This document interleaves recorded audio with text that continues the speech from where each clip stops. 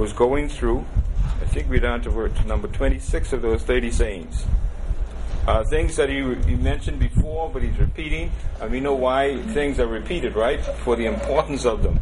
To stress why they need to be adhered to. And why we need to respond to them. So Proverbs chapter 24, if we can have someone read verses 15 and 16, please. Don't wait in hunger at the home of the godly. And don't raise a house that the godly live. The godly may trip 7 times, but they will get up again. But one disaster is enough to overthrow the wicked. How often we've seen that? Over and over again. Dishonest people are warned here about trying to deprive the righteous of their possessions, their belongings, their home, or whatever they have. And it continues to go on. Perhaps the righteous have experienced a temporary hardship, and the wicked are just waiting for that weak moment that they see as an opportunity to pounce on them and take whatever they have. And it's a constant occurrence in our world today of wickedness and sin. But then he also reminds us that even though that may happen in the life of a person, of a believer, that may be an experience that a believer will have. It also reminds us that the godly may trip 7 times, but they always get up. You notice that? No, in other words, no matter how many times the godly falls, they'll always get back up. They'll never fall and stay down. But notice the contrast with the wicked, he says. He says, even though the godly may fall many times, and 7 being the number of perfection means that there could be a whole lot more than that. It says it only takes one disaster to completely wipe out the wicked. Notice what it says. But one disaster is enough to overthrow the wicked. To overthrow means to wipe them out. In other words, the righteous may fall 7 times and keep getting back up. But when the wicked get knocked down, when the wicked get body slammed, they don't ever get back up. And that's why we can rejoice that God is the one who takes vengeance. We can call on Him for that. Okay? Whenever He deals with it, the job is well done. He does a good job in dealing with the wicked. And that's this verse. It's a good example of that right here. 7 times in problems and misfortunes. But every time the righteous will recover. One misfortune will devastate the wicked. Okay, verse 17 and 18. Rejoice not when I am poor, and let not thine heart be glad when he stumbled, lest the Lord see it, and displease him, and he turn away his wrath from him. Okay, now notice what he's saying here. We know that the Bible says when the wicked fall, one disaster and wipe them out. Even though if you are a victim of the enemy, of the wicked, and that wicked person dies, God wipes them out, God destroys them, or God takes away everything they have. They have a disaster in terms of finances or whatever it is. What would be the first reaction? That's good for him. Right? What would be the reaction? It serves him right? That's good for them. It's like we normally say. Okay, that would be the right. God says, don't do it. He says, don't do it. That's what he says here. He says, don't rejoice when your enemies fall. Don't be happy when they stumble, or when they trip down, or when they get licked down. Don't rejoice. Don't be happy. What will happen if you do? God's going to be upset. Because you're not supposed to do it. Because remember, somewhere else he says how we are supposed to treat our enemies, right? Remember that other place? What does he say? Love them. And pray for them. And do good for them. And if they're hungry, do what? Feed them. And if they're thirsty, do what? Okay, so we understand why he's saying what he's saying here, right? So what should we do when your enemies fall and they stumble? Pray for them. Don't rejoice. Right, you pray for them. Okay, so that the Lord will not be displeased with you and turn his anger away from them. Now, if you pray for them, God is going to continue to punish them. But he's going to punish them in a way that they're going to realize that it's God who's doing it and what they need to do to stop. And what do they need to do to stop? Turn to God. And that's what we pray for. That's what we want, right? We pray for them that they would turn to the Lord, and when they turn to the Lord, God will turn away his anger.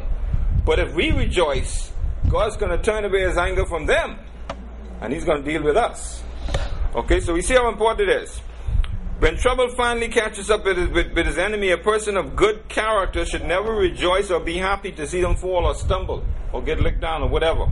If anyone is seen by the Lord harboring or gloating or being spiteful with a spiteful spirit, they will be considered more liable to be punished by God than the guilt of the enemy. In other words, God's going to change the focus on you. Because now, by rejoicing, you are being just as disobedient as the person who he's dealing with. Because we have broken his commands. So we need to remember, now that's something that we don't often remember. That's something we don't even think about. When someone who has hurt us so bad begins to suffer. All we want to think about is, boy, it serves him right, he had it coming. I wish I could do something to even put more on it. That's the thought. That's the thought that comes to mind. The thought never comes to mind, boy, I need to pray for him that he would change his ways and that God is dealing with him and that he'd understand as God dealing with him and he'd get saved and he'd change. So that what he did to me, he wouldn't do to nobody else.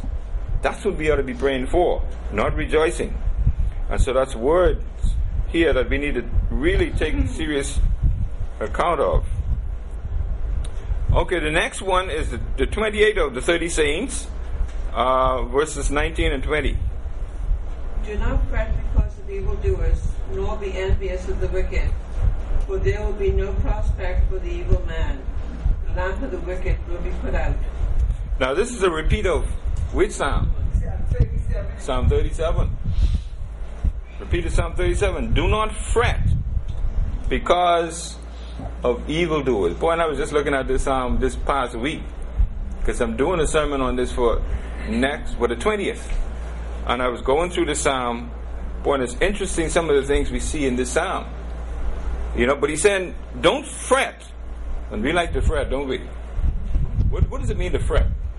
Worry. To envy. To envy, to be agitated. Uncertainty and agitation. It says, don't fret because of evildoers. And that's basically a majority of what believers do. They look at what wicked people are doing and what evil people are wrong. In Psalm 37 it talks about two types of people not to fret about. Wicked people who do wicked and people who do wrong.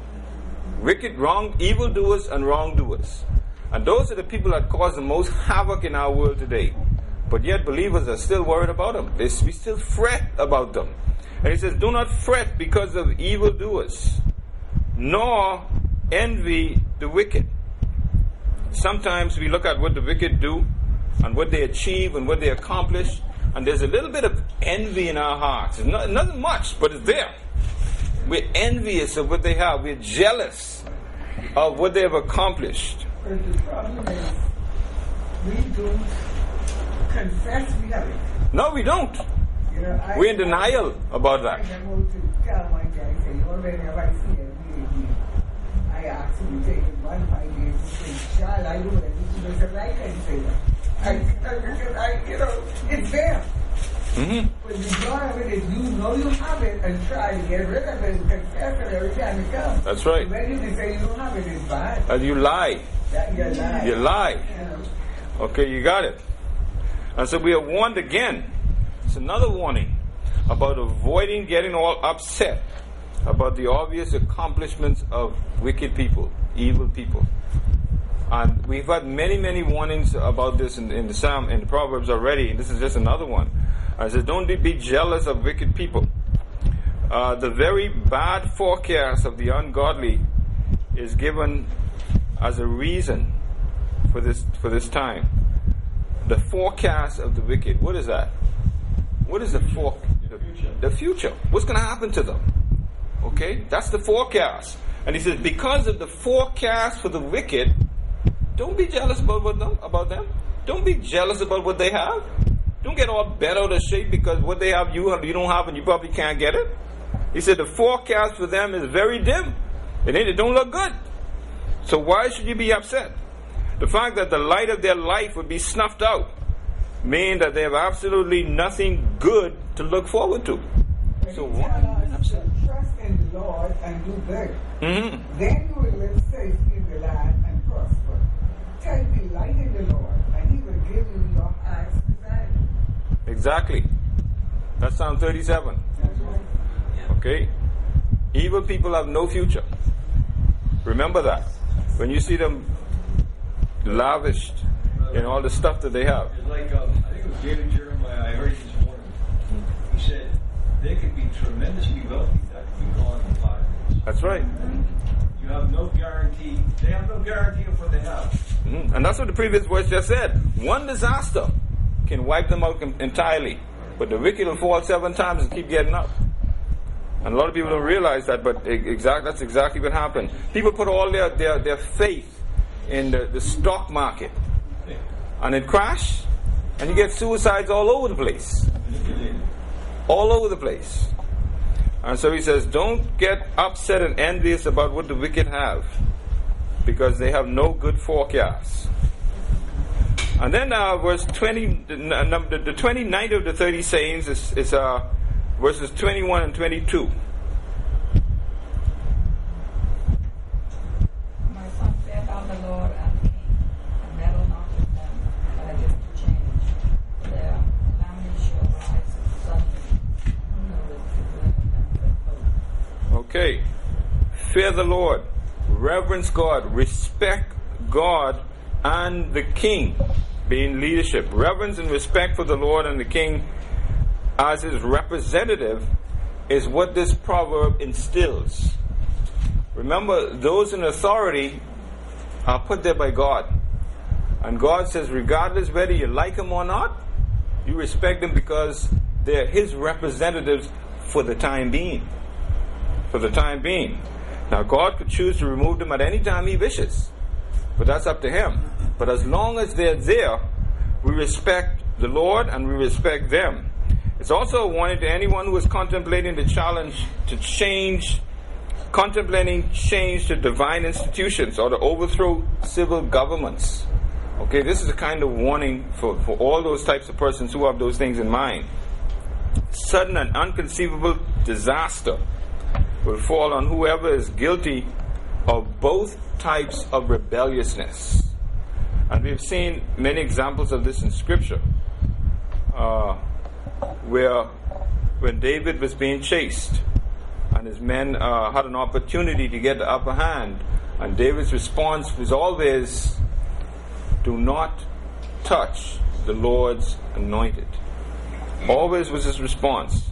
And the same thing is echoed in this particular proverb. Fear the Lord by honoring those that God has set up, that God has put in place. It's not our place to be vengeful, retaliatory, rebellious, or vindictive. That's not our place. Our place is to respect God and those that he's put in authority. Boy, and I know sometimes that it hurts to do that. But as Christians, the Bible teaches us to obey human government as long as it can be done without compromising our loyalty to the Lord Jesus Christ. As long as it has nothing to do with compromising our commitment to Christ, we are to obey human government. That's what the Bible teaches. If Christians are ordered by the government to disobey the Lord, then we should refuse and receive with humility whatever the consequences is for doing that. Whatever the consequences are determined for us, because we refuse to obey authority, because what they're telling us to do is contrary to the will and the way of God, then we must be willing to accept it, because we are standing for God and not for man. Remember when our disciples were beaten for teaching about Jesus? And And the fellows tell them, said, no, we're not going to, we want you to go out there and you could do not teach about this Jesus anymore. And the response was what? I'd rather obey God than man. So he says, in other words, they're saying, listen, you could beat us as much as you want. We're going to continue to obey God and not man. All right, and that's the what is echoed here. This means that Christians, under no circumstances, should join any unlawful plot to cause the downfall of the government. That is unlawful plot. Now, having stated the 30 sayings, Solomon continues with some other wise sayings from verse 23 to 26. Someone read those verses, please. There are some rather saying of the wise. It is wrong to show favoritism and passing judgment. A judge who says to the wicked, you are innocent, will be cursed by many people and denounced by the nation. But it will be well with those who convict the guilty. Rich blessings will shower on them. An honest answer is like a kiss of friendship. Okay, so what is he talking about here now? Now these are further sayings. He's given us 30 of them in groups. Now he's going on with some other ones. But what in particular he's talking about here?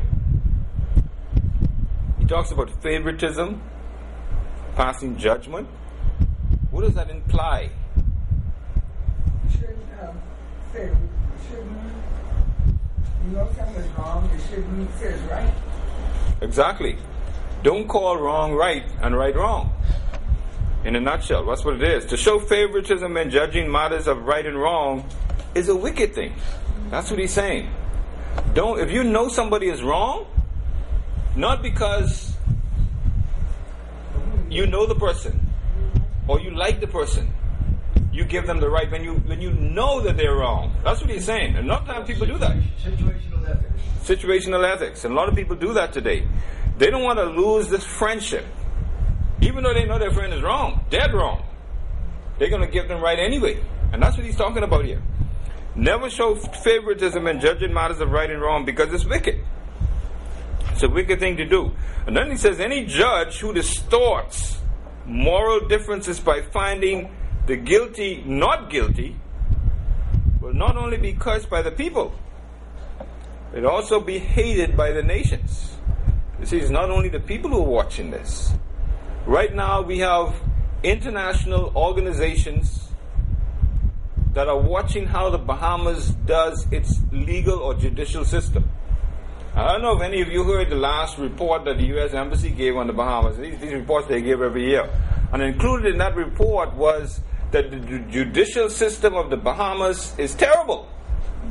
That's in the report. So what he's saying here is not just the local people watching, but there are nations all around the world who are watching. Notice his nations are watching to see how justice is meted out, how justice is administered. And the outcome or the analysis is that country have a lawless system. That's what it comes down to. And what does that equate to? What does that result in?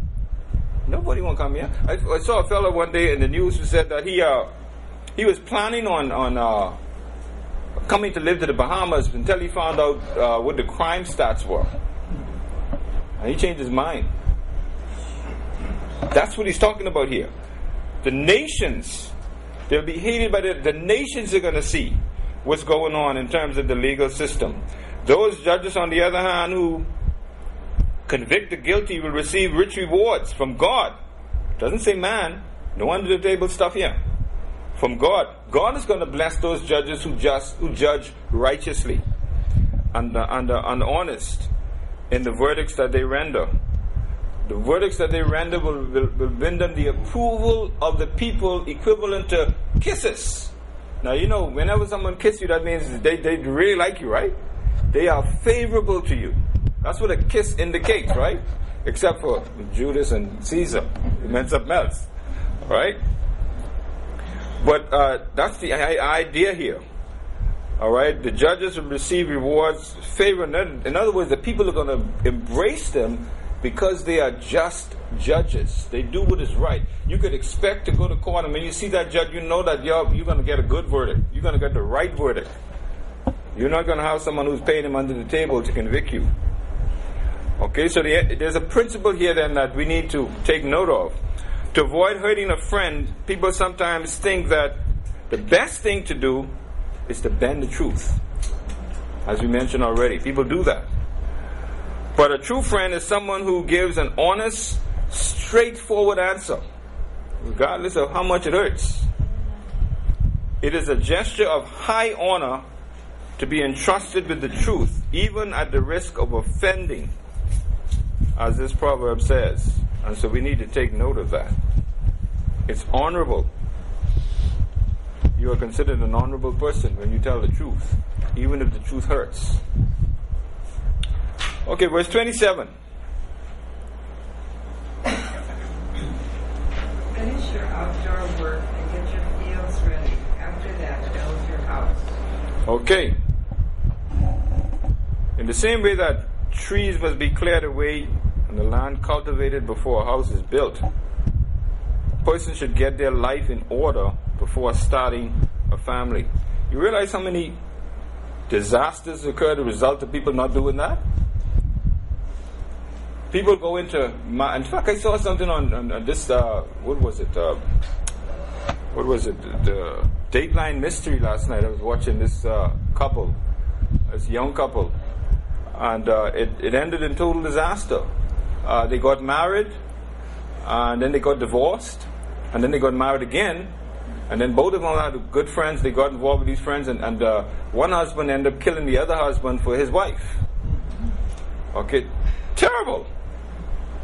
But this is what happens when we don't get our lives in order before we go into doing other things. A person should get their lives in order before starting a family. So this one proverb can be viewed as a warning about rushing into all kinds of responsibilities before being prepared spiritually, emotionally, and financially. Those are three areas that we should be prepared for in our lives before we get into anything in life. Okay? Spiritually, first of all, get your house in order as far as God is concerned, your relationship with God. And once you do that, then the emotional part is kind of easy. That kind of falls into place. Because if you got a good relationship with the Lord, then the emotional part is going to take care of itself. And then financially, wise stewardship is with God. And if you have a good relationship with the Lord, then that part should also fall into place. And so do your planning and prepare your fields before building your life or getting your life established. Verse 28 and 29. Be not a witness against thy neighbor without cause, and deceive not with thy lips. Say not, I will do so to him as he hath done to me. I will render to the man according to his word. Okay, here we have another passage in the Old Testament that talks about vengefulness or taking matters into your own hands or getting even. In fact, this version says, don't testify against your neighbor without a cause. Okay? Oh boy, I don't like him. I never did like him. You know, if I get a chance, I'll lie in court against him. Get rid of him. One time, let him go to jail. I don't want him around me anyway. That's what he's talking about. Okay? You got a bad neighbor who's always causing problems? So you can lie on them so they get locked up and they get rid of your problem, right?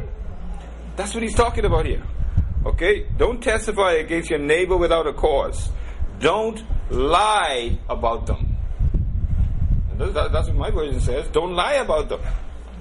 And don't say, now I can get him back. Now I can pay him back because of what he's done to me. And you know, there are people who are looking for opportunities to do that. They are. I'll get even with him. Even if a neighbor has done the very same things to you, under no circumstances should anyone bring false accusation against or spread lies about their neighbor, because there's absolutely no excuse for returning evil for evil. None. And yet people do it every day. They find it as a way of getting back at the individual, even though God says don't do it. And sometimes they attribute the situation to God. I know God was going to bring me to this situation where I could get him back. No, God don't work that way. God says vengeance is mine. I will repay. I'm not going to put you in a situation so that you can pay him back. God doesn't work that way. He says, I will repay. Vengeance is mine. Okay, we have another verse, verses 30 to 34. I walked by the field of a lazy person. Bring out a bunch. Hold on, let's stop right there because our time's gone. We'll pick up with that one next time. Because that's going to take you into a little more time. But we'll stop right there. I believe we get the message because, over and over here, one of the preeminent thoughts here is taking matters into our own hands, doing our own thing, trying to get away with stuff that we know we can't get away with. And so I believe that is the preeminent message here God conveyed to us. Leave everything to God. He'll take care of it. Depend on Him, trust Him to do what He has set out to do. Even if it is from putting persons in authority who we don't like, or we don't like how they're governing. A lot of people today are calling for elections now. Okay, because they don't like how the government is governing. But God says, according to what we've seen here today, we need to respect those whom God has placed in authority because He put them there for a reason and for a period of time. And so that's a preeminent thought that we see coming out of our studies this morning. And that's step in line or stay in line with what God wants of us to do. Amen? Amen.